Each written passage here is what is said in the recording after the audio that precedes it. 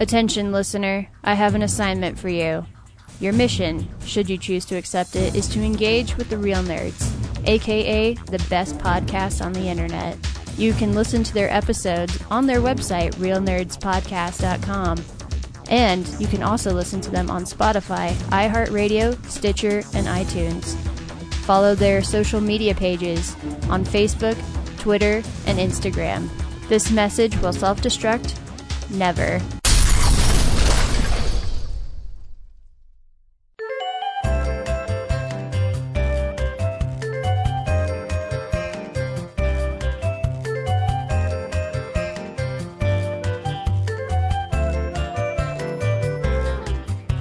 This is Real Nerds Podcast, and for 10 years, we have been seeing a new movie and podcasting our experience to the world. This week, we saw Willy's Wonderland. Stay tuned to the end of the episode, where we'll tell you should see the film, play the trailer, and spoil it. I'm joined via video conferencing by Brad. Hey. And Zach. Hey. What's up, boys? Oh, just working hard and eating fish sticks. Man, I haven't had fish sticks in forever. Are you eating Gordon's fish sticks, or what kind of fish sticks are we talking about? Yeah, we talking elegant, freezer ones, or are we talking fast food ones? Elegant ones, I guess. They were air fried in an air fryer. Ooh. So from... for the Super Bowl, I went to a friend's house, and he made wings in the air fryer, and they came out really good. Yeah, I'm gonna try some other things because they're pretty good. They're just bread and fish, yeah. Yeah, I mean, I have a hard time eating fish sticks because I'm allergic to shellfish. But when I was younger, I used to eat them, and my grandparents would always get filet of fish for us at McDonald's. Don't know why. Guess I really don't miss them. I mean, it never seemed that appealing. Yeah. I mean, you have to miss them. You'll die otherwise. Yeah. Yeah. Wow. Yeah. We're really exciting. What are you up to, Ryan? Yeah, Ryan, tell us a story. Actually, I've been reading a lot of comics. My house is really quiet now. My little boy had today off from school, and he was really good, but it's one of those days where you guys don't have kids, but there's days when he just won't stop talking, and he's really excited about everything, and it's hard because he's not being naughty, and he's being really nice and really sweet, but he just won't stop. And he's kind of acting like me daily. Yes. And I was hoping that if I took him to an arcade, he'd play and burn some energy off, but going to the arcade, it just gave him more energy. And then I went to Barnes and Noble and just looking for anything, a book or a movie, and just trying to kill time really with him. And while we're there, he wanted a Cthulhu from Dungeons and Dragons to put his dice in. Then he wanted this treasure chest thing, and then he won't stop talking. And buddy, oh my God.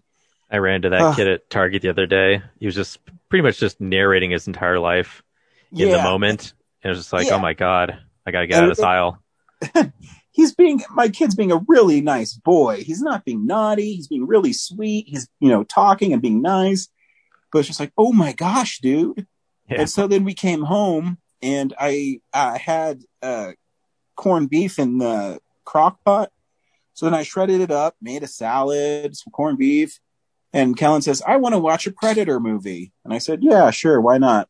And so he chose Predator 2, because in that one, the Predator crashes through the bathroom and fixes his cut off arm.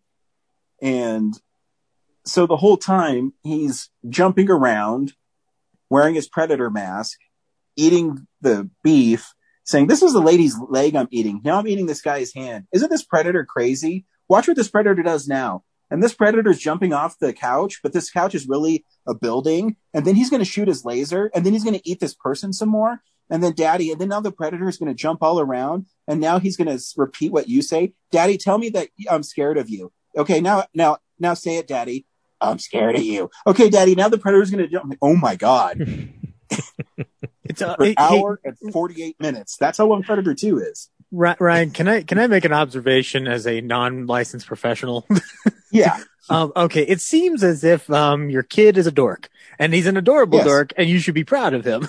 I totally understand the exhaustion, but I'm just like, it's cool. It's a little Ryan. No, it's a literal really little fun. I mean, he's been getting like that. We've been playing Smash Brothers a lot, and so he gets really excited when a new challenger approaches, and it's just, and again, he's not being naughty at all. He's being really nice. It's just like, holy shit, dude. And, and then yesterday we were just hanging out and he said, Daddy, I want to watch Army of Darkness. I'm like, man, this is awesome. And so I'm putting it in and he's cheering every time Ash does something cool. And it's really fun being a parent, but sometimes you're like, fuck, man. So that's why I turned off the TV. I'm reading Spider-Man. Like, it's kind of nice. So that's what I've been doing the last hour. Well, we were recording earlier and he was like, I didn't hear him say anything. The only interference we had was internet dips or whatever, but he was playing he plays Plants vs. Zombies Garden Warfare. Mm-hmm. And if he's locked into that game, he'll play it for a long time. And he's being a good boy. Like I said, he's not being naughty. He's not being a little booger. He's just excited. I'm imagining a commercial for a medication going are you suffering from parent fatigue? Is your kid acting a little bit annoying? Then why don't you take and then insert whatever the miracle drug is? And tomorrow I have to take him to school because Laura does her clinicals for her nursing fucking shit, which is fine. But so after I take him to school, I go to the gym and then I was going to come home and just watch movies. But Laura says, oh, I don't have a clinical tomorrow. I only have to go to training for work. So when I come home, can we hang out? I love being married. I love having a kid. But some days, you just want to not do anything. Ryan, can I alleviate your fears a little bit here? Sure. I live in constant fear that I'll die alone. So that's something that is off your table, and you're fine. Well, you'll live longer, but... No, it's fine. Wandering the wasteland like our hero this week. Yeah. I don't know if you guys are the same way, but sometimes when I get like this and I can feel I'm starting to get irritated, I like to go just to comic stores. It's not necessarily to buy anything. I like to sit in this, just the long boxes and just flip through shit. Just look around. It helps recenter me. That's and now tomorrow, I'm not going to be able to do it. And then I got annoyed because DC had a special comic come out last week called Love is a Battlefield. And I forgot to put it in my hold slot at Hero headquarters. So I'm afraid I didn't get it. And it's one of my most favorite artists who's been on Real Nerds podcast, Rebecca Isaacs. And she drew the Harley Quinn and Poison Ivy story, two of my favorite characters by one of my favorite artists, and I forgot to reserve it. So then I went on to my comic shop today and it's sold out. So, yeah. And I didn't think it's going to because it's a $10 comic, and I didn't think it was going to. And now maybe tomorrow I'll see if I can track it down somewhere. You should have told me I was out Sunday and Monday. I know, I didn't even think about it. You even text me and I did not even think about it. It's Love is a Battlefield. Sorry, which comic again? It's just called Love is a Battlefield. Love is a Battlefield. Harley and Poison Ivy are on the cover. Oh, okay. I mean, I'm going to go tomorrow. I might be able to find it. And who knows, maybe Hero headquarters put it in my hold slot because I get all the Harley stuff. So maybe they're just like, oh, Harley Quinn's on this. We'll put it in his hold slot. You should check a Time Warp too, because when I was there, it's just their shelves are just stuffed with books, they're just crammed. Oh man, I haven't been to Time Warp. That's actually not a bad idea. Yeah. I mean, it looks like a 5280 where it's just a mess of books on the shelf all mixed together. I mean, there is some delineation, but I mean, they're full shelves, they're stacked. So it might be in there. I might do that. If Maybe I'll neither of you talk get Laura over there into going to Boulder tomorrow or something. Yeah. If neither of you get over there, let me know. I'll drive over and pick it up because I want to see. I haven't been to a comic shop I think since Brad and I went to the Mile High Warehouse, which was 2 years ago. Brad? I'm hoping I'll be able to find it, and if not, I mean, it's not like that big of a deal. But yeah, no, I get you. But you want it, and I mean, I don't know. You guys don't know how hard my life is. I have a kid who loves me and is really sweet. My wife loves me. I can't find a comic book I want. You're vaccinated, and you get to go to Disney World in a few days. Yeah, fuck. Brad, get your life together. I know. Oh God, yeah. You're the host of a highly successful 10-year podcast. I know. Hey, good job on the cover photo. That was fun. That was dope. Yeah, like, this looks fantastic. I mean, I want to say I encouraged you because I said we should update our logo about a couple months ago. So I'm pretty sure that I'm the real reason it looks so nice. But I mean, you literally are. Like, I was not going to do anything with it until you said something, and then it took me like 2 months to kind of just come up with that. So no, it looks good. It was better than my idea to just write 10 years with a Z instead of an S in crayon. So. But make the Z like spray paint. Yeah. Because so it's extreme. Radical and tubular. This isn't your dad's podcast. Oh my God, Brad, don't bring up that bit because I'll just start giggling randomly. Finally, an egg for my generation. I am excited because The Last Ronin #2 comes out finally too this week. I know. I gotta basically camp out at all the stores to just make sure stuff gets in my slots on Wednesday. I know I'm not gonna be able to make it on Wednesday because I have my job. I have so much evidence to go over that I have to go in early. So hopefully, can't you just like put a comic book in front of like whatever evidence you're holding? That'd be sweet. Like the Playboy inside the comic book type thing. Yes. Wasn't it comic books inside of textbooks and then you put Playboys inside of comic books? It's like a weird Russian nesting doll. You want me to pick you up one if I get it? Or is it like already on hold for you? I don't think it's on hold for me. If you get me one, I'll still pay you for it. I don't mind having 2 of them. Okay. Or if you can find like maybe not the main cover, because I'm guessing I would get the main cover. Because I told him I wanted The Last Ronin, but I haven't had very good luck sometimes when I've asked for issues of new comics. Yeah. Of them continuing it. Like, I keep on telling them I want Amazing Spider-Man A cover, and they can give me the B cover too. And then last time I was there, they only gave me the B cover again. Yeah. So, yeah, if you could find one that's maybe not the main cover, I'll totally pay you for it. As long as you get all the ones you want. I mean, I haven't seen really any variant covers of those books at all, like in stores. Like they've pretty much been all online. But yeah, we shall see what they get because yes, it's very limited these days. Yes, too right. Anyways, we also talked about movie news, movies we've been watching, movies that are coming out on Blu-ray. Yeah, we've been doing this for 10 years. So stay tuned. I just remembered. This is the week I beat Zach in consecutive appearances. Yeah, fuck you, Zach. It's fine. I won this weekend. That's true. Yeah. But just a heads up, we're going to do our 100 favorite films of our 10 years of the podcast. There is some rules that it has to be a new film that was our film of the week. So main review, yeah. Yeah, because I mean, if we did not do that, then we'd have Raiders of the Lost Ark and, Teenage Mutant Ninja Turtles. North by Northwest. And yeah. Our number ones would be would be easy to put together. So yeah. So basically what we're doing is out of 480 something movies, we each are going to whittle it down to our top 100.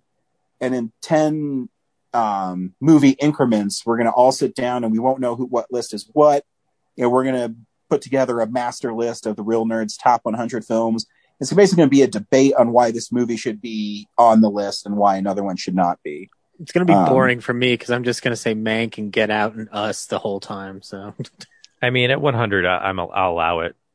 yeah. Yeah, we'll allow Mank at 100.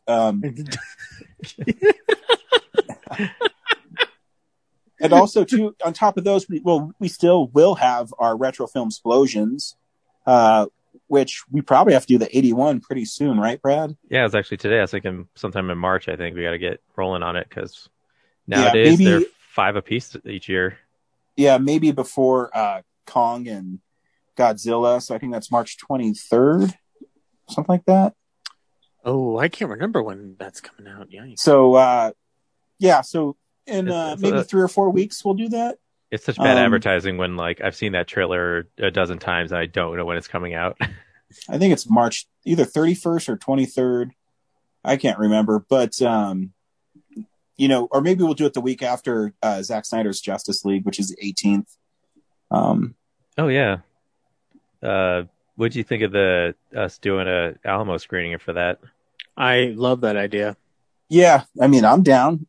Is it something they can show? That's what I have to look into, like, because they'd have to stream it on HBO Max. So, unless I heard there's a Blu-ray coming out of it, is what Digital Bits has been saying. So, I found hard to believe it'd be right away. That seems like something they would put out, in August or I don't October. know. It might be. The only thing I think it might be right away is because they're not doing a theatrical release. And they spent, $80 million on it. So they might be trying to get as much money out of it as they can. I don't know. But, like, having the Blu-ray would de-incentivize people to subscribe to HBO Max. So, well, they'll probably do a 30-day window before it comes out on Blu-ray, kind of like how they do with other things. Yeah. That, or if I was them, I would put it out on Blu-ray, and the Blu-ray comes with, a 7-day trial of HBO Max where they have to put in their credit card, and then people will forget that they put in their credit card and they'll get charged for a month. If I was Not saying Alamo, I've ever done that on subscription-based things. I'm just saying. If I was Alamo, I would just program a screening anyway. Like, why are they? Yeah. Who knows? They might. I'm surprised theaters aren't just jumping at it. Like, yeah, we'll stream it. They might. Who knows? It's far enough out. Still a month out. Yeah. And 4 hours, though, that's a long fucking sit through. They'd probably have to have an intermission or something. Yeah, I'm wondering if, because usually the Alamo block when you rent is 4 hours, but obviously it's the movie plus like in and out, so it's maybe like 4.5 hours of rental time. So would they charge you for like a second 4-hour block, or just let you roll with the 4 hours and just kind of fudge it a bit? Oh, I have no idea. I think it'd be awesome. Yeah. Let's test it on another laptop so you can stream it off your laptop. Let's test it on another 4-hour movie. Like, what do we know that's 4 hours? Hamlet. Lawrence of Arabia. Hamlet. Titanic comes pretty close. What? Really? Yeah, it's not exactly 4 hours, but it comes close to it. Well, I think Hamlet is 4 hours, so. Okay. Lawrence of Arabia. Yeah, that too. There we go. Anyways. I was just sitting there, like, thinking about watching it. I was like, man, this is just, it seems so epic. It sucks that I have to, like, watch it here with, like, I mean, it's still 55-inch TV, but it's stereo. Yeah, I felt that when I was watching Wonder Woman. It just needed a little more. You know what I mean? Yeah. Needed a little punch. Yeah. Before we dive into our normal show, Zach, you had quite the weekend. Yeah. Sorry. Full disclosure. When I do the news segment, I'm not exactly sure what happened this week, so I kind of picked random articles. Yeah, we did the virtual Jack Benny convention. It was started by Laura Leibowitz, who is the president of the Jack Benny fan club, who I've known since I was 10 years old. And in addition to two of my panels that I did, I also played archivist to the convention. So I recorded everything both through Zoom and through my PodTrack, and sat there in front of the computer for basically two full 12-hour days and 4 hours on Friday. So, it's been a long week, but I'm sure Ryan's alluding to the fact that I did indeed have a panel with Mr. Leonard Maltin, which was pretty freaking cool, guys. It was pretty freaking cool. Our panel went over a little bit, and part of it was due to the fact that one of our panelists, Kathy, was braving a snow.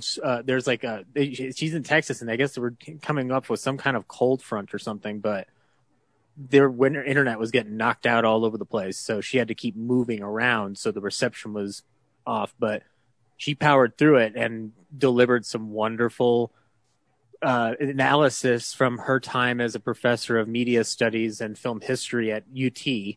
And Leonard was really cool. He insisted that we call him Leonard, so that took a lot of edge off.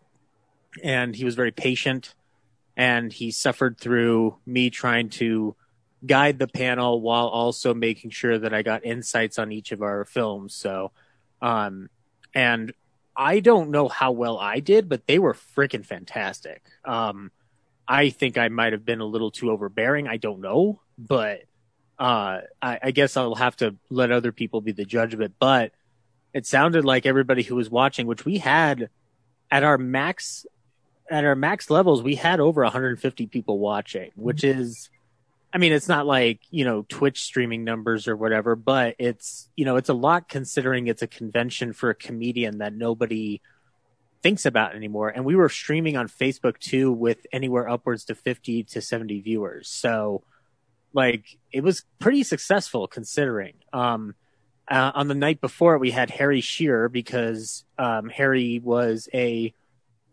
cast member of Jack's radio and television show when he was a kid. So he had a lot of memories to share. And I told Ryan, I texted Ryan this, but there was a color episode of the show that they filmed because it was the early days of, I think it was either CBS or NBC doing color, and they aired it in color. And he tried to find out if the color episode still existed. And it turns out they didn't preserve the color prints of that show. It only exists now in its black and white backup. So there's another lesson for preservation, because there would have been a full episode of the Jack Benny Show in color with him taking the Beverly Hills Beavers to the fair. But we also had a lot of children of stars of the show and folks who were close to Jack. We talked to Kelly Stewart, who was James Stewart's daughter. And I texted Ryan this. I did my impression of her father stupidly. I cannot believe you did that.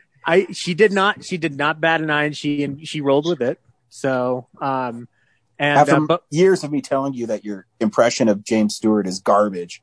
You did not tell me that one was garbage. You told me the other ones are garbage. I just lump them all together, Zach, at this point. Okay, that's fine. Fair enough. But actually, it was interesting. Somebody brought up a Hitchcock question. I didn't. I was like, well, we need to stick to the Jack thing, and I've got to monitor these recordings. So whenever I went in for a question, it was mainly just to kind of like field, because there's a Q&A section on Zoom when you do a webinar. And so I would pop through and ask the questions, and somebody brought up Hitchcock. And then at some point I just chimed in to kind of like back up, like the discussions on Rope and Rear Window. And we both clicked on like Rear Window being our favorite Jimmy Stewart movie. So I was like, that's really cool. And then she brought up It's a Wonderful Life and the fact that it was colorized, and we got into a conversation about colorization, which I'm like, this is interesting. It doesn't have to just be Benny related, like, because this swath of Golden Age Hollywood and Golden Age entertainment is so large, you got a lot of fans who want to ask questions across the board. We had Noel Blanc, who was Mel Blanc's son. And he had some wonderful stories about his father and Jack, and also just his father's career at Warner Brothers doing those cartoons for so many years. And he alluded me to a picture book, Ryan, that I need to send you the link to. But it's called Melvin the Mouth. And it's a children's book about Mel Blanc as a kid. And it's got neat illustrations and pictures. It's basically about the origin of why he became the man of 1,000 voices based on the recollections of, I believe it's his granddaughter. I'm not sure. It looked like there was a blank name attached to it. But But and then we talked to Evangela Anderson, who was Eddie Rochester Anderson's daughter, and she and I ended up getting in contact afterwards on Facebook. But she was very she was trying to understand why her father's legacy isn't talked about in the scheme of pioneers of African Americans in cinema, and I do agree, because he's a very valid voice in that discussion. And I told her, like, a lot of what her father did for his work with Jack is like very pioneering and groundbreaking for, interracial portrayals on screen, and to have his legacy not really be considered amongst that is really quite shocking. But she had wonderful, she was not sure if she was going to want to do it. And Laura and her talked, and she got calm. And once she got rolling, she was giving us stories that we just never knew. We talked to the Benny family, the remaining Benny family. Jack's daughter, Joan, was on the line briefly, but I think she really wanted to lead the panel over to her children, who had reminiscences about their grandfather. And then I did a panel with Jeff Mark, who wrote the definitive Lucy book about What's My Line, which Ryan ended up helping me in prep for that, because I texted you immediately after I got assigned that panel. And you're right. I said it before, like a couple weeks back, that rabbit hole of What's My Line is freaking insane. Like you don't stop. Like, No. have you gone through everything that's on there? No, I've seen quite a few of them though. They're easy to watch. They're all there. Like, everything that survives is there. And like, apparently there was there's something like he said this in the Q&A, is just like the kinescopes, like What's My Line kinescoped everything. They never really went to tape. So that's why they all vary in quality. And then the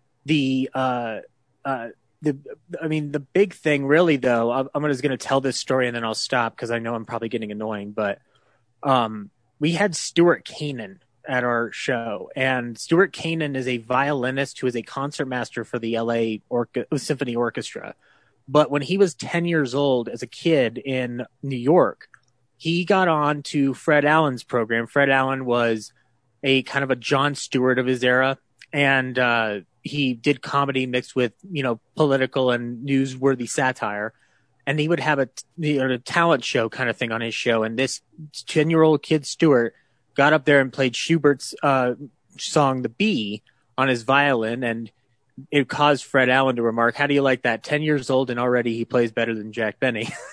And that kicked off a feud that would go on for the rest of pretty much up until Fred's death, where it was Jack and Fred battling back and forth on air, both on radio and in television and in one movie.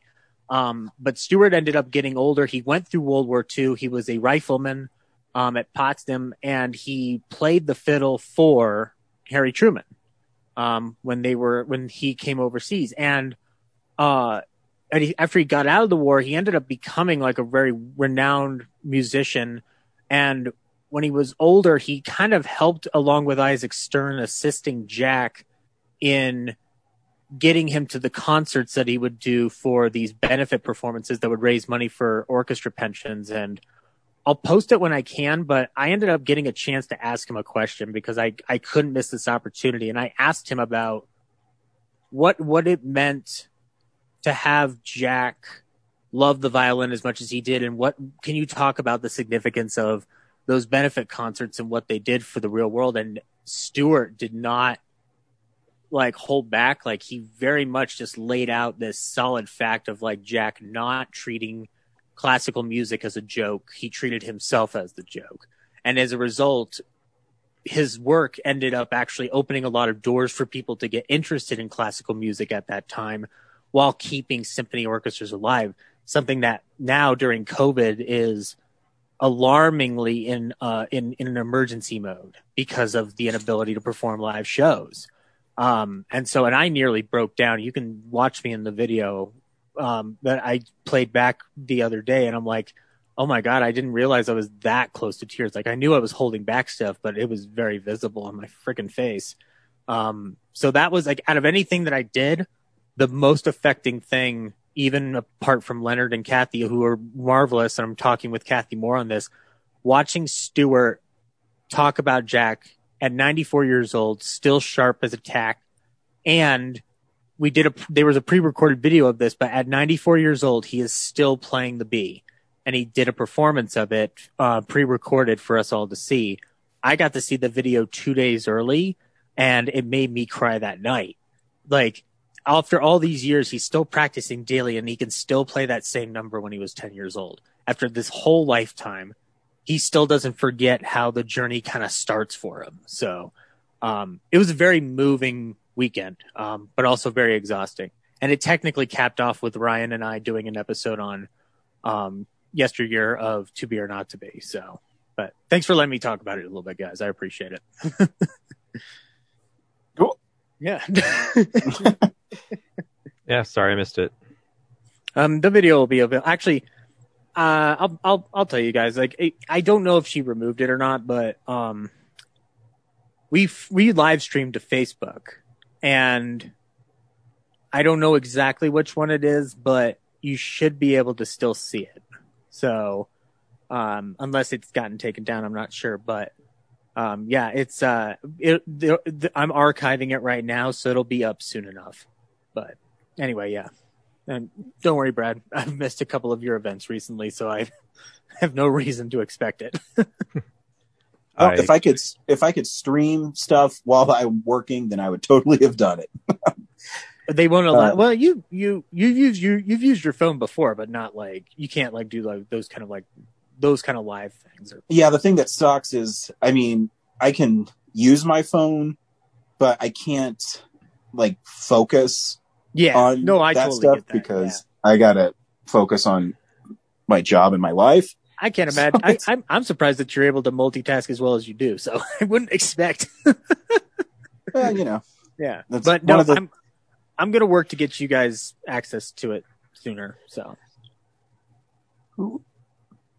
every week we dive into the world of what's coming out on Blu-ray. These are the Blu-ray releases for this week. DVD releases and Blu-rays.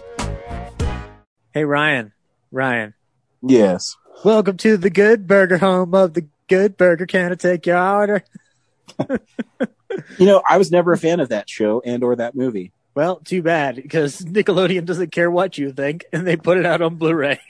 Well, I mean, that's cool. I know it's really popular. I think I was a little too old. I think it was just after my Nickelodeon experiences. I that sounds about right, because I was probably the right age for that movie, because I remember seeing it in the theater and we loved the heck out of it. But the Kenan and Kel movie Good Burger, which has resurged over the last couple of years. So yeah, if you want to check out early Kenan Thompson before it was the constant fixture in SNL, that'll be a treat for you. Harley Quinn, the complete first and second seasons coming out to Blu-ray. Like, I thought this already happened. Nope. The first season's on DVD, which I own. But I'll be getting the Blu-ray from the fine folks at Warner Archive. Yeah, that's where it's coming from, Warner Archive, which is also putting out Baby Doll from 1956. And then we got Kino Lorber coming out with a couple of things. They are doing Jetsons the movie, which I remember very fondly. It's actually I remember very fondly too, not being very good. So, oh, but Ryan, it's Mel's last movie. Come on, have some fun. But yeah, and then The War, which I don't know what this is, but it's Kevin Costner looking down at Elijah Wood, and Elijah Wood looks way too happy. I don't know exactly what this movie is. Has anybody seen The War? He's excited his little boy's going off to war. No, I've seen this movie. I don't remember it though. That's something to do with Kevin Costner taking Elijah Wood somewhere. I don't think it's his kid.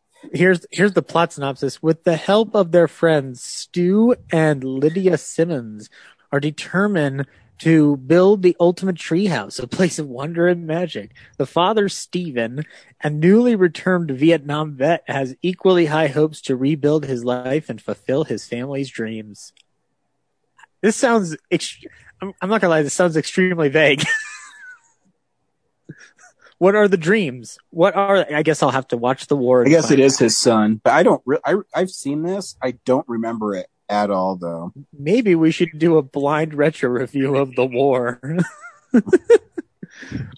Or you know what we can do instead, Ryan? We can watch San Francisco from 1936 with Clark Gable and Jeanette MacDonald from Warder Archive. How about that? That sounds fun, right? Everybody likes Clark Gable and his weird mustache. Yeah. And then The Cowboy Way with Woody Harrelson and Kiefer Sutherland. It says this is the joke. They're cowboys, but they're in front of New York City, and the tagline is how the East was won. And then Kino Classics is putting out Man with a Movie Camera from 1929. They're also putting out The Kid Stays in the Picture from 2002. That's the Robert Evans documentary that is so lovingly referenced by Patton Oswalt in his stand-up. And then the movie Film Worker, which is a documentary about one of Stanley Kubrick's assistants. Lovecraft County, season 1 is coming. Lovecraft Country. Sorry. Country. Thank you, Ryan. Brad. Whichever you are. You guys blended for me now. And then Brad, you saw this Arch Enemy? Yeah. Yeah, that's available now on Blu-ray if you'd like to pick it up on a physical form. And then The Informer from 2019. I have no idea what this is, but looks like it's from the producers of the John Wick movies and Sicario. So, okay. That sounds interesting. And then from 1980, The Unseen. This is coming to you courtesy of Scorpion Releasing. Then, not gonna lie, guys, everything else looks kind of dead. Sorry. Unless you want The Net and The Net 2.0. Yes. I mean, we really needed The Net 2.0, Ryan. How are we going to know how the story continued? And who the hell's in The Net 2? I have no idea. I didn't even know they made a second one of it. Nikki DeLoach and Dennett Tackberg. I don't know who these people are. But I do know that Sandra Bullock was in it, and I also know that Dennis Miller is in it. And that he used to be a thing. Anyway, that's news. Or Blu-rays, sorry. Movie news happens throughout the week. It's real news. All right, we'll start off with again, full disclosure, I have no idea what really happened, so I just picked things that I thought you guys might want to talk about. Gina Carano's gone from Star Wars. What happened? She decided that she was going to compare being a Republican to being a Jewish person in Germany during World War II. So that sounds silly. Why would you do that? Because you believe weird conspiracy theories, and she was in trouble in November too about the rigged election and things like that. Oh, boy. And what's up?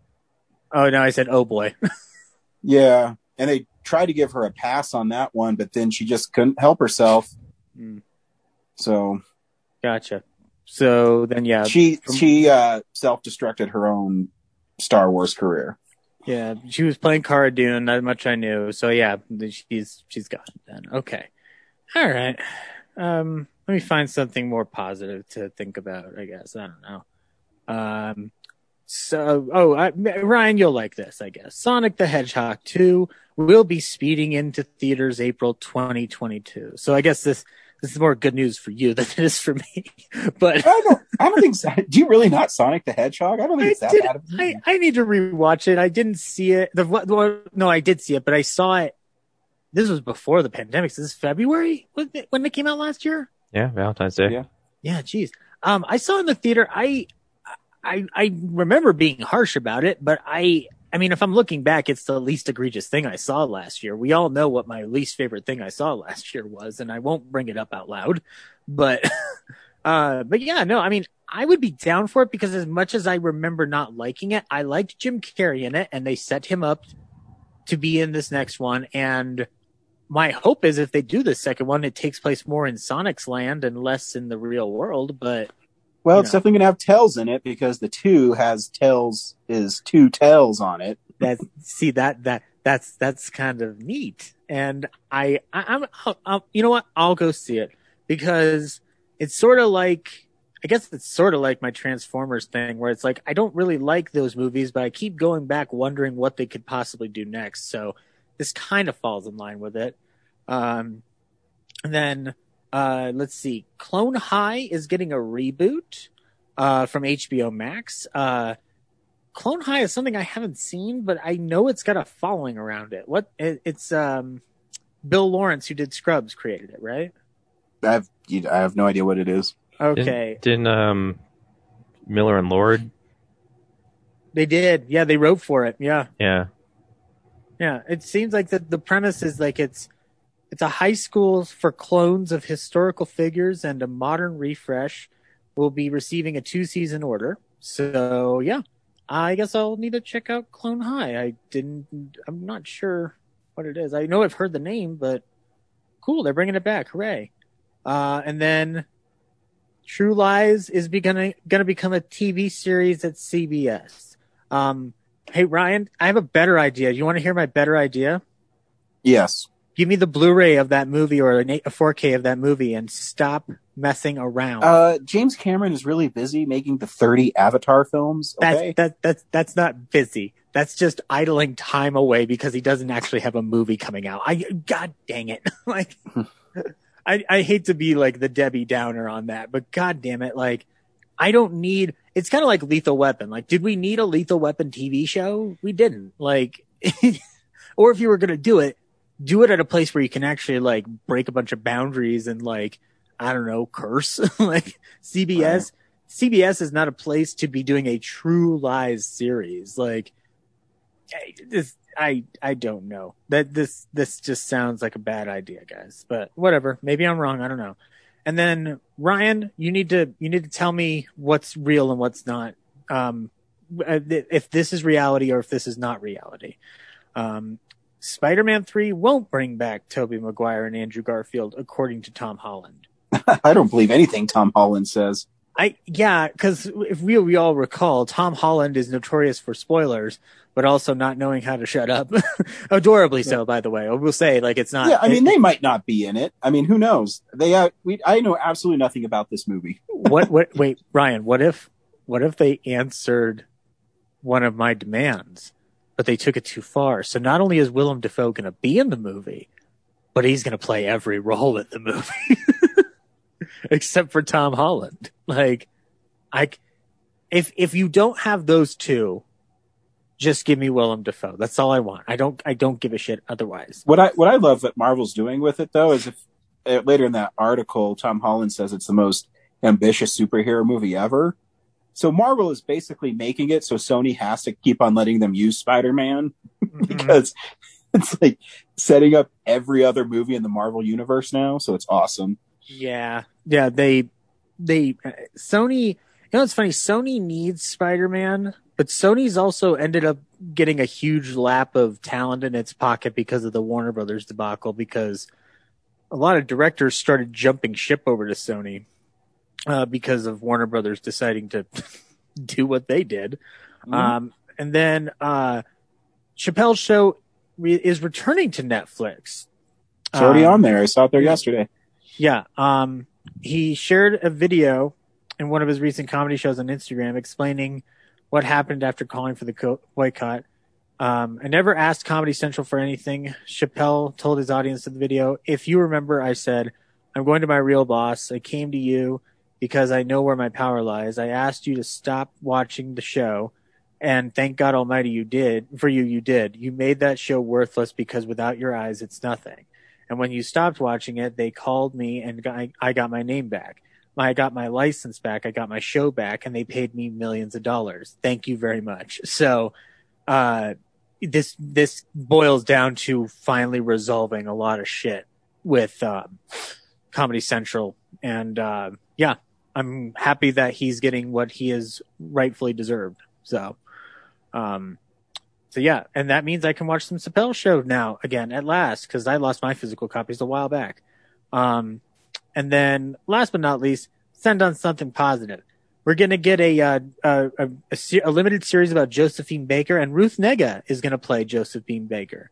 If you recall, she's in the movie Loving, and God, she's in Preacher, right? I think. Sure. I don't know, Ryan or James, you need to confirm this for me. But anyway, yeah, Ruth Negga. She's really good in Loving. So I'm looking forward to seeing her play Josephine Baker. And that's real news, unless I missed anything important. Cool. I don't think so. Justice League trailer, I guess. Yeah. Was there, what did it have Hallelujah in it again? No, this is like actually the actual trailer. Oh, okay. Brad, what happened in it? You see the pretty much like a Darkseid and all of his henchmen, and then Batman stands on top of like the Dark Knight Returns Batmobile tank thing, which people are excited about. I think is like one of the most nonsensical vehicles he's ever made. And yeah, there's black suited Superman doing his laser eyes, and then a bunch of recycled footage from the existing movie. So then the Joker. Oh yeah. Wait. What? Yeah, it seems like the Joker appears in an extended nightmare sequence with Batman. Yeah, he's got Joker on the brain all the time. But I'm done fighting this. The Joker lives rent-free in Batman's head. Yes, that's true, because it's his sworn archenemy, but it's who I think it is, isn't it? It's Jared Leto. God damn it! What? All right. All right. It seems like it's a different version though, too. Yeah, it's like the Joker that just got done at working a shift at the deli. Yeah. Wait, what? He's got like an apron and everything. Oh, okay. Actually, no, that's the that's the still image. In the trailer, he's got like a SWAT uniform on. Huh. Yeah, which is from the Greg Capullo run. Okay. I'm not yeah. It'd have been sweet if they did his, cut off face and it was stitched back on. That'd have been awesome. I'm not opposed to the movie. I just, at this point, I'm just like, I won't know how to process it until I watch the movie. It's funny about the film is, I want to see it because it'll be really cool to see a different version of it. But at the same time, I go, you do know that Zack Snyder's DC movies aren't that great. And I'm wondering how much of that had to do with him or the studio, because he's been more than vocal about how the studio screwed him over. So, well, he has his chance. Mm-hmm. I'm kind of getting the feeling like it's going to be like the Rise of Skywalker, where it's just fan service after fan service moment, and like no additional story is going to be like added to it. Yeah, it's going to be an addition. How long is the theatrical Justice League? Maybe 2.5 hours? Not even that. Like, it was like just a hair over 2 hours.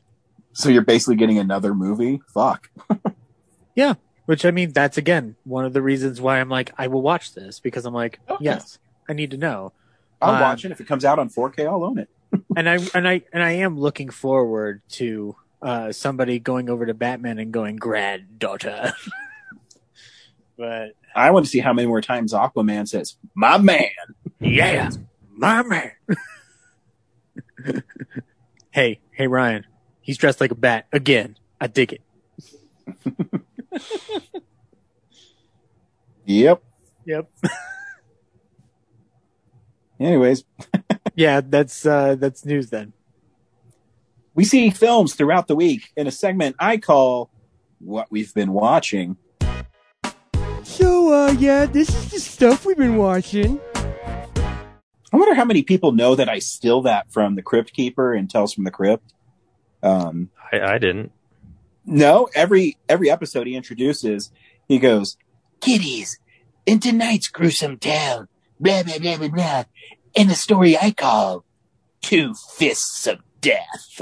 Oh, So, okay. Yeah, he always says in a story I call or something like that. Yeah, I didn't put those dots together, but that's cool. That's a nice. Yeah, I mean, any other early '90s HBO Tales from the Crypt fans out there? Hello? Well, I like Tales from the Crypt. I don't watch it as religiously as you do, though. But Doesn't the Twilight Zone do that?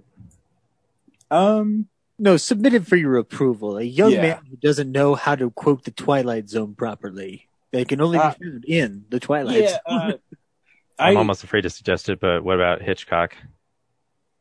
No, Brad, you just You stop. had to do it, Brad. Brad, even I don't want to be here. Just stop. Hey, Brad, what'd you watch this week?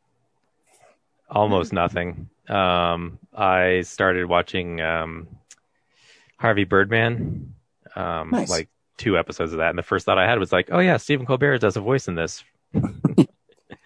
And I've kind of just seen a couple episodes I've seen on Adult Swim before, so yeah, nothing to talk about. WandaVision, I could talk about that. Yeah, WandaVision's incredible. Fuck. Yeah, she. Oh no, that was last week. Yeah, no, the pretty much a fan servicey show where like there's so many nods to Marvel lore, like how, the comics, like how people want to see the heroes in the comics on screen. Like everything with the Halloween costumes is just like great. And they have that quick little reference to Kick-Ass. Yep. Yeah, it's just so clever. And then of course Vision trying to escape, and then It had kind of a horror movie feel to it at points, I thought. Well, yeah, when he confronts Agnes, and it really kind of, and he's walking through the town where everyone's kind of frozen. Yep. Yeah. Yeah, and then it ends like on a huge, like, oh my God, she's just unleashing. Now what? Where's this going to go? So, yeah. Good stuff. That's all I watched this week. Zach? I already kind of did this up at the top of the show. I haven't watched anything really. I rewatched To Be or Not to Be, as I talked about, like the night before we recorded our episode, Ryan. I guess, I mean, yeah, I really don't have anything. It's really been that Benny convention. Can I just use it really quickly to tell one more story from the convention? Sure. Yeah, I mean, yeah, it's. I'm sorry, this is all I really got this week.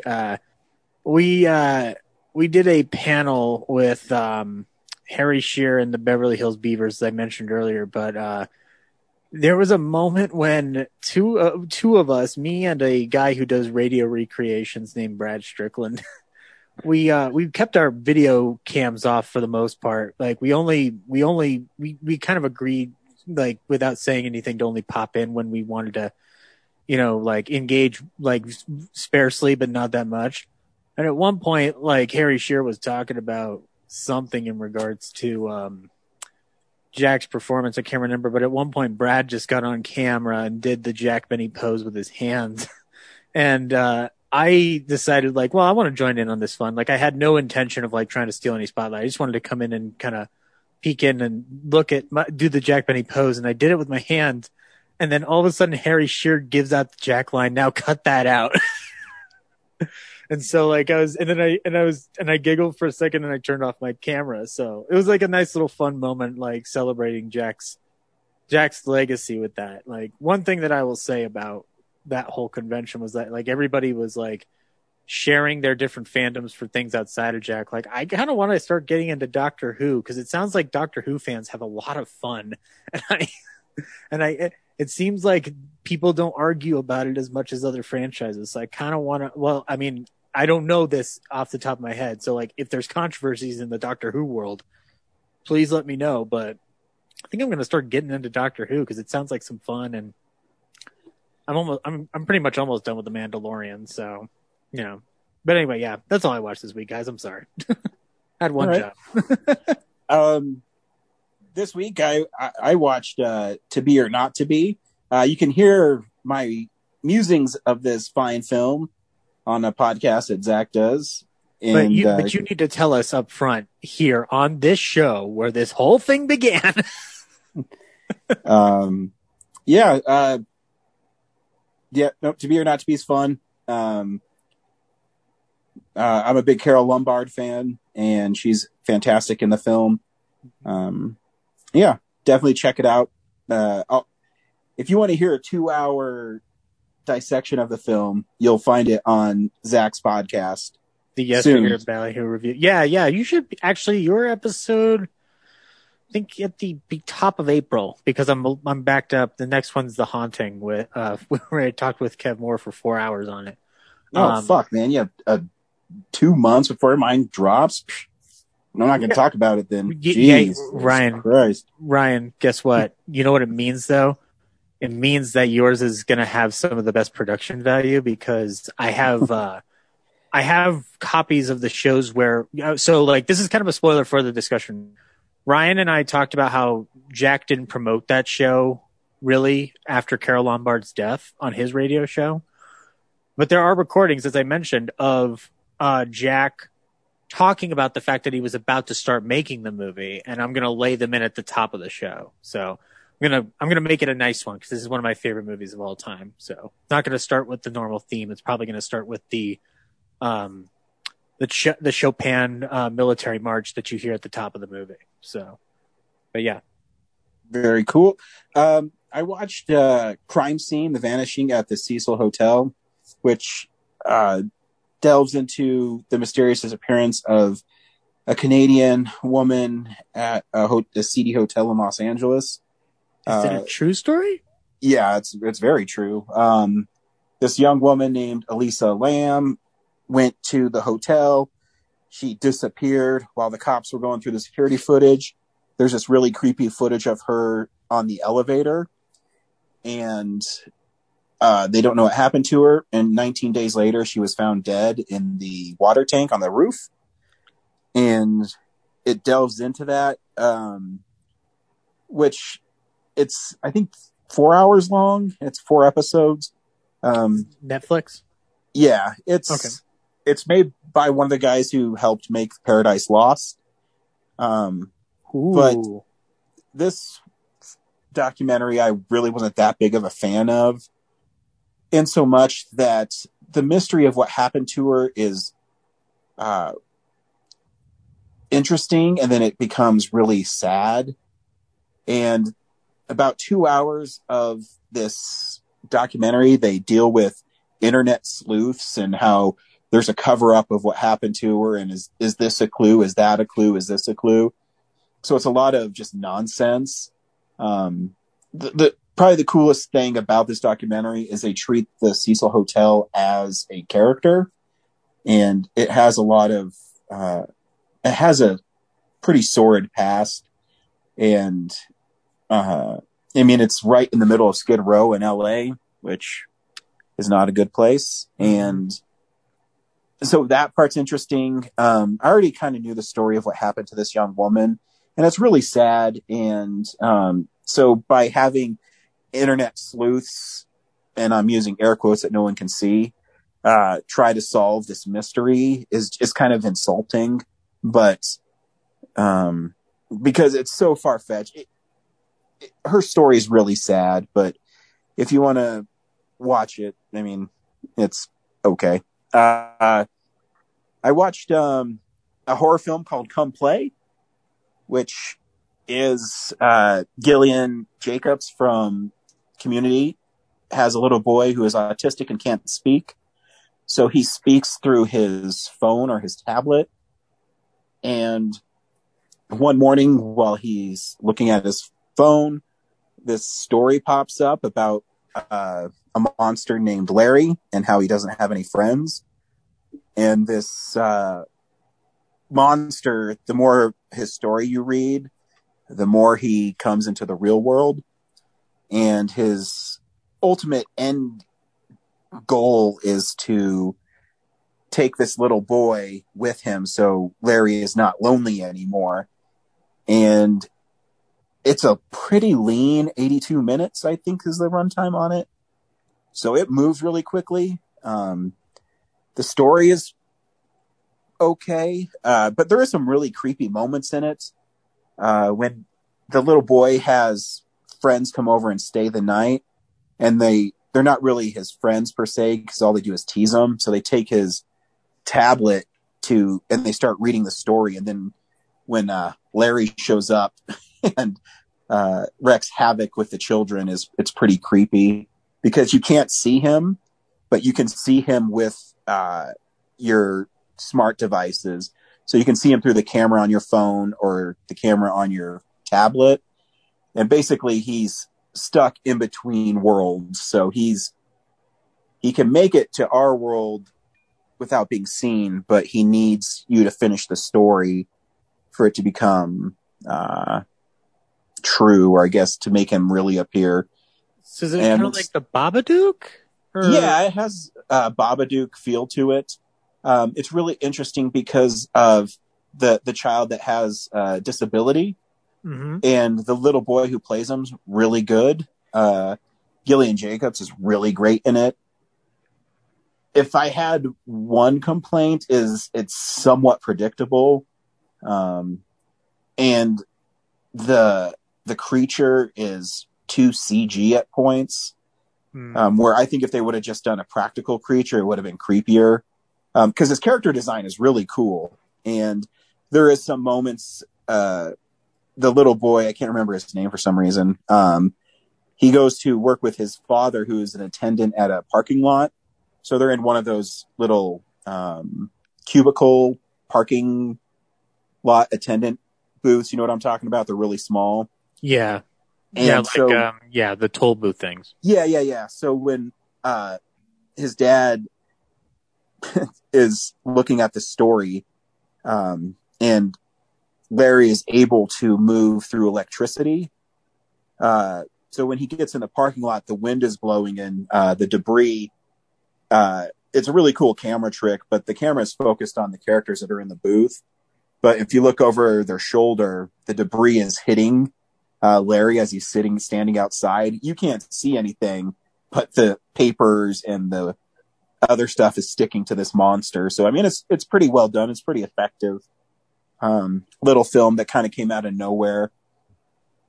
It's interesting. I had a free rental from Redbox because I'm a T-Mobile subscriber. So you get free stuff every Tuesday. And so I had to get the DVD, which was a bummer, and it looks horrible, by the way. So if you're going to get it, I'd get it on Blu-ray. I haven't seen it on Blu-ray, but I'm guessing it looks better. But I'll probably wait till it's like $5 because there's absolutely no special features on it. Not even a trailer, which is also sad. And the last thing I watched is The Bluntathon Returned, with Emily Blunt's first film in 2 years. I mean, she had a kid, so, you know. No excuse. It's cool. And she made The Quiet Place Part 2, but Place. That was delayed though, so. Yes. And this movie, I don't know if it's like a harmless movie, and it's kind of cute. I love the soundtrack in it.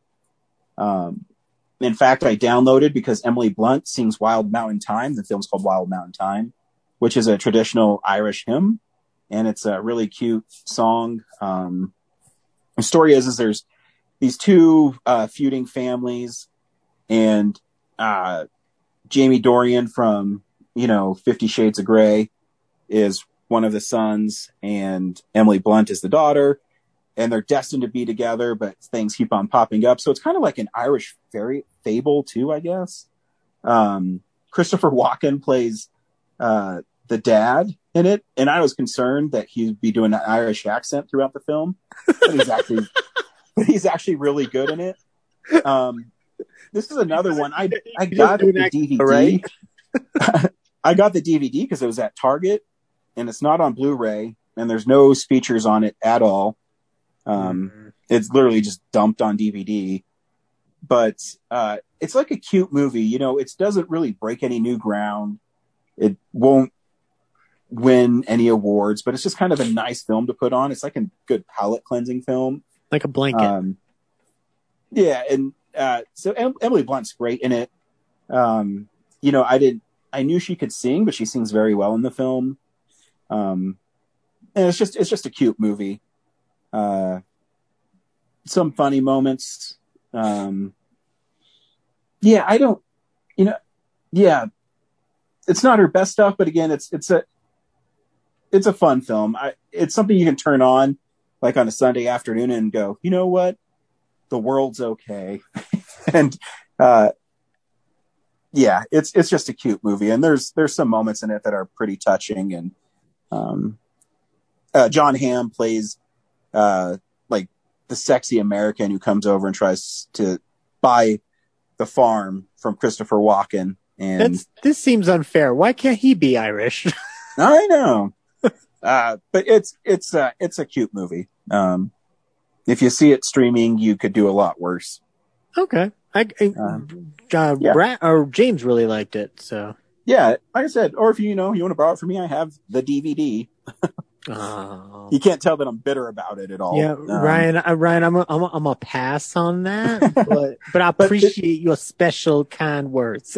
But even the DVD, it looks pretty nice. I'm not going to lie to you. It looks pretty nice. Are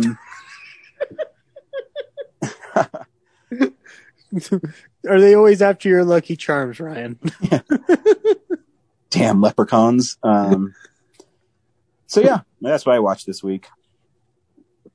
This week on Real Nerds Podcast, we saw Willy's Wonderland.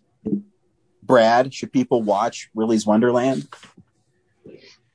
Gosh. I don't know. I think you should watch this if you have one very specific goal in mind, and that's to watch Nicolas Cage just beat up a bunch of animatronic arcade characters.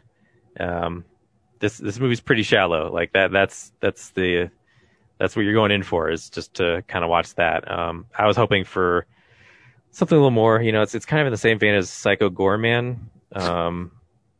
But kind of that retro throwback style, but it's just, I feel like Psycho Goreman satire is a little bit more than that, or at least has satire, whereas this is like just blunt force. You're just watching Nicolas Cage punch out, not even like cleverly or like outsmarting him. He just blunt force beats up animatronic characters while a bunch of teens die around him. So yeah, it wasn't as fun as I was hoping. Zach? Yeah, I gotta echo Brad. I felt really disappointed in this film. There's a couple of reasons why I give it like a 2 stars and not like an absolute half a star or on Letterboxd, and we'll talk about him in the spoilers. But this film kind of frustrated me because about 2 weeks ago is when we watched Psycho Goreman, which is a lot of fun and actively tries to be inventive and care about its characters. And this film was, like, as Brad said, shallow. I'll go further and say it's like completely hollow. but hey, it's hard to make a movie, and these guys managed to pull it off somehow. So, eternal props to that mission as always. But yeah, I don't recommend it. That's so funny. I'm actually flipped on this film from Psycho Goreman between you two guys. I actually had a lot of fun with this movie. One of the reasons I liked it more, I thought the soundtrack was cooler. Oh, really? Yeah. And I think I don't know. It's just, there's something about it. I had more fun watching this movie because it was kind of zany and it did not make very much sense. And I watched it with Laura and we kept on having our own interpretations of what was going on. So it made me appreciate it more.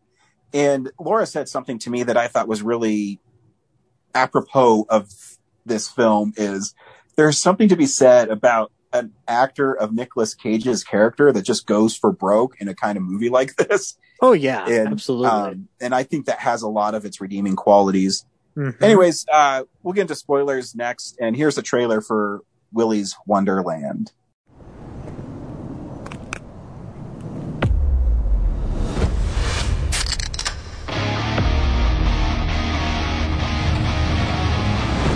Welcome to Willy's Wonderland. Spend the night cleaning Willy's Wonderland, and I will pay to have your car fixed. Deal? You are officially on staff. Let's get the hell out of here. I can't stand to hear a grown man scream. This place has a dark history. I know the bullshit story they told you. It's a lie. You're here to be a human sacrifice. Have you been listening to a word I've been saying? He's gonna die in here, but he won't listen to me.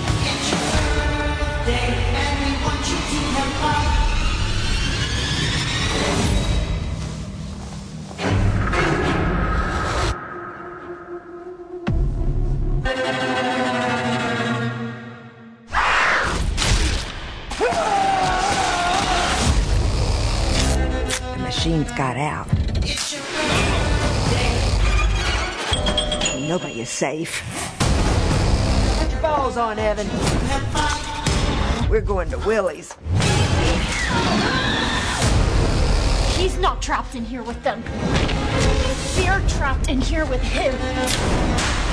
It's your birthday, and we want you to have fun. It's your birthday, so let's party. It's birthday time. I enjoy a man of few words.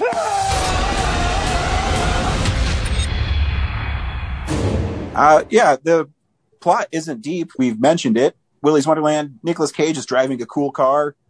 His car gets a flat tire, and he's put in to pay off getting new tires to fix it because they don't have internet in this town. He's put into Willy's Wonderland to clean it up. And while he's there, the animatronics come to life to kill him. And you learn that it's a sacrifice because Willy's Wonderland was started by a serial killer, and they did a satanic ritual that had them put into the animatronics. And now the town bands together to make sure that they don't kill anybody in the town by feeding these animatronic animals people. Yeah. And that's the story of Willy's Wonderland. The end. Well, that's been Real Nerds Podcast for this week. I mean, it has its fun moments.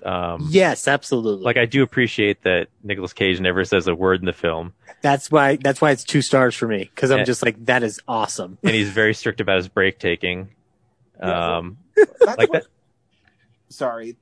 Laura and I were talking about that. Is he has to drink these energy drinks. And I kept on thinking, is that like he's a superhero and he needs these energy drinks and then playing pinball to get, his able to defeat these monsters? Maybe. Because there is some sort of like rhyme or reason behind what he's doing. That's what's so frustrating is like, I kept expecting more from the movie, and it would never just like, it was either like full on exposition to where in the middle of the movie, they just tell you like why certain things are the way they are, or it leaves so much up to like why, like it's just continue. Yeah, no, I agree. But there's, it's just really fun to me. And, I love the synth, score to it. And, I mean, there's some really stupid parts in it. The 2 kids that are going to decide to have sex in the middle of this carnage, is really bizarre. And also, I mean, the kid. Also, like, why is this town even going through with this plan? Like, clearly all you have to do is punch out the animatronics. Well, that's what they think. But I mean, that's why I was having fun with it. I says, is the janitor, who's what Nick Cage's character's name is in this, is he just like some superhero dude who goes from town to town and kills demonic things? I mean, he could like have a whole franchise based off of his character. Exactly, which is why here's something I'll say. I don't want to dismiss this movie entirely because I'll say this up front. My only real like absolute banging my head on the table moment with this movie was the way they delivered the exposition. apart from that, the only thing that was really underwhelming for me was certain elements of the lack of clarification on why Cage is there. But it's also a situation where I don't really care why he's there. I know why he's there for me, which is he's going to clean up this place and he's going to kill animatronic robots. Like, it's very unclear what he is. He's almost like I don't know if you guys felt this way, but it's like, it's very weird that he's like the model employee where he takes his breaks on time. He does what he's supposed to do, and he's very obliging to the policewoman who tried to murder him and feed him to the animatronics. Like, he gives him that hello ma'am kind of like gesture when he's outside throwing away the trash bags. But yeah, like the exposition dumps, and I'll be honest, the side story with the kids kind of just like, this movie feels like it would have been way better if it was just Nicolas Cage trapped in that wonderland and we didn't really get a reason why he's being attacked. As soon as the kids showed up, I was like, oh, they just got inserted into this movie so that there would be a body count. Which is fine, but because like I don't mind a good slasher movie with a kill count, but it just felt like the movie's strength was Nicolas Cage. Like, it's weird. You could almost like make an entirely silent movie out of this without having any of that dialogue. And it would be like really bizarre and interesting, but I think I would probably way more enjoy just watching like almost like a bottle movie where it's just him trapped inside for 24 hours alone with these animatronics. Like, the kids just add so little to it. I did have fun though, like Ryan did. That's the thing. I did have fun, so I won't dismiss it because like the Ryan, do you remember the truck driver that's in cahoots with the businessman that owns him? His dialogue at the beginning where he's like almost unintelligible, going like, "Oh dang gum, you're one of them people who don't talk that much. Oh dang gum." Like, that was like, had me going.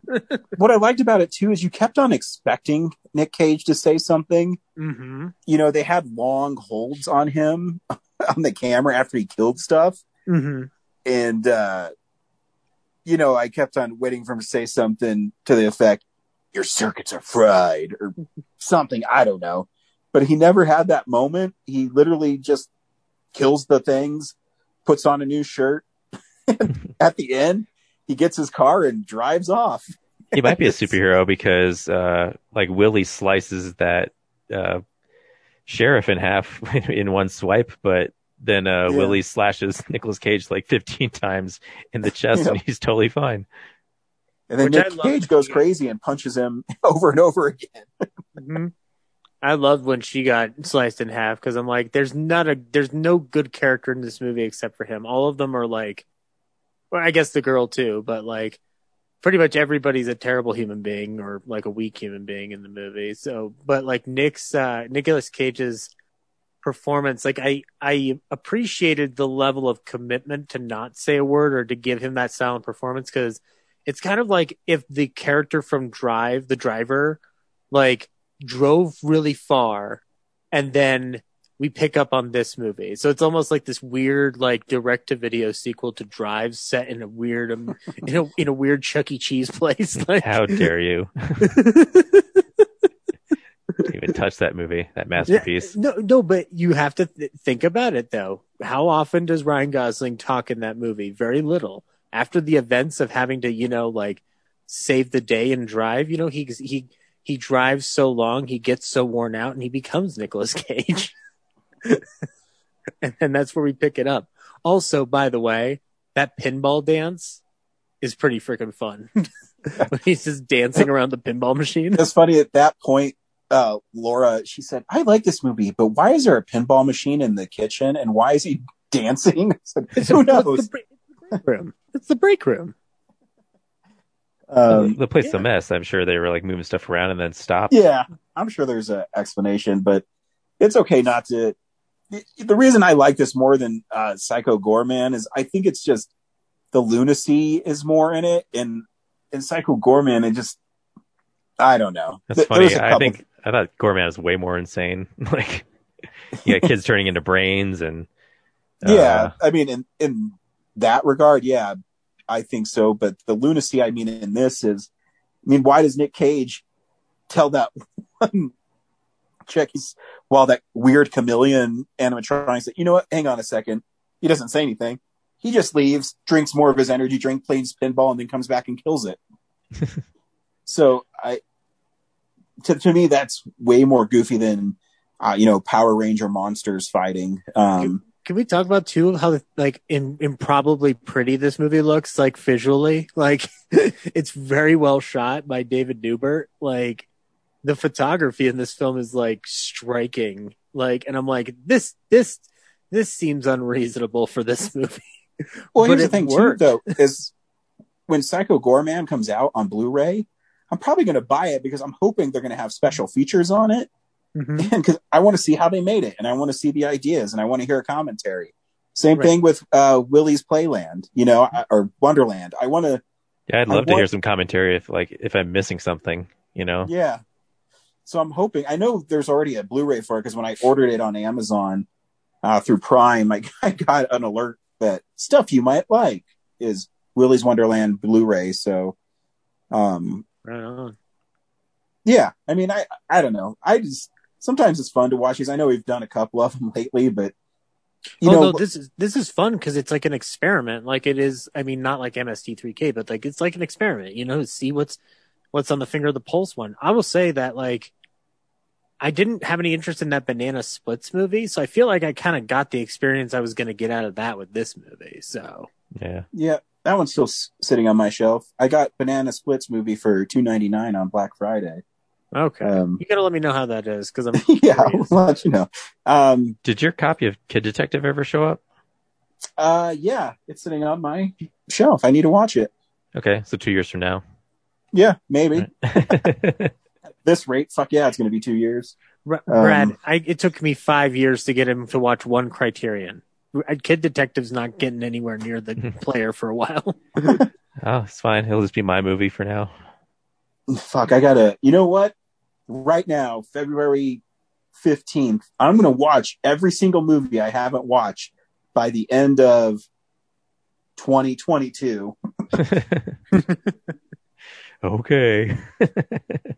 Don't hold your breath though, because you will die. What? Like, name one random title. Like, out of there, like, I mean, like, guys, it turns out Kid Detective is my favorite movie of all time after watching everything. I mean, I like it, but I'd be surprised if it was your favorite. Oh yeah, no. Yeah. It's like I said. If your main interest is just to see Nicolas Cage ham it up and like just brutally fist punch. I did like how they got around certain elements of the special effects with their lighting and whatnot. Like it does look interesting. I think my favorite fight was when he fought the gorilla in the bathroom. I thought that was really fun. Oh my god, that gorilla like berating him as he looks through each stall. Like that was awesome. Or then he does like a curb stomp with the gorilla on a urinal. Oh god, right before he does that, he goes like, "But I'm sorry." Wait, here's a question for everybody: favoriteest animatronic animal and least favorite. Because I've got in the film, or in the film, yeah.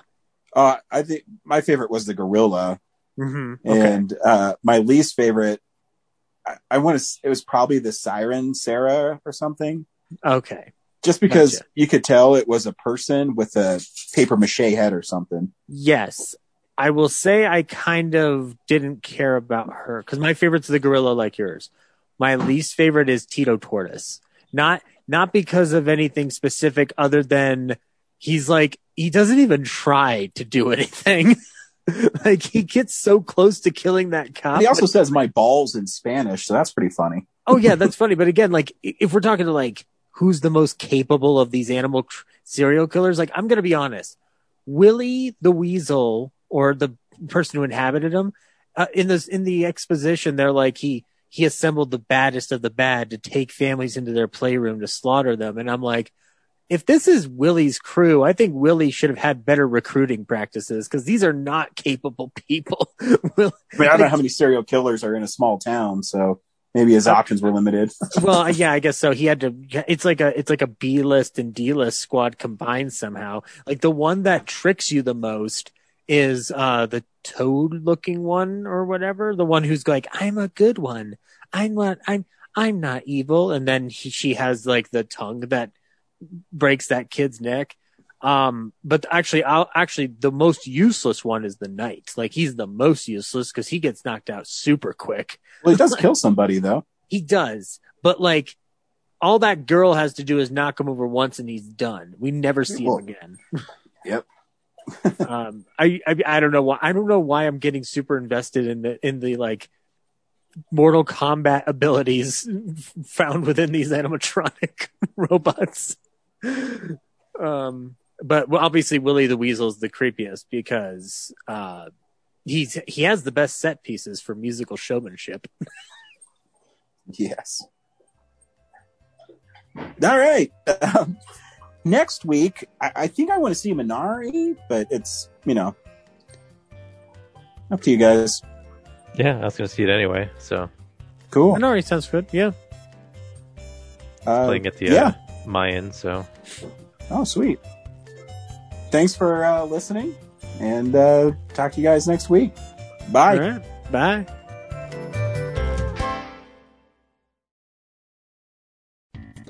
Thank you for listening to this episode of Real Nerds Podcast. Real Nerds Podcast is a production of Nebulous Visions Multimedia. Thank you to Sparks Mandrill and Plan 9 Studios for our kick-ass theme song. Also, if you're in the Denver area and you're looking for a cool place to see movies, we see them at the Alamo Drafthouse in Littleton and now also in Sloan's Lake. Thank you to Colorado Coins, Cards, and Comics for supplying us with all our comic needs, especially you, Andrew. You know who you are. And a big shout out to James's mom. I'm giving you an electronic hug that you can feel through the airwaves. Thanks for listening, and have a nice day.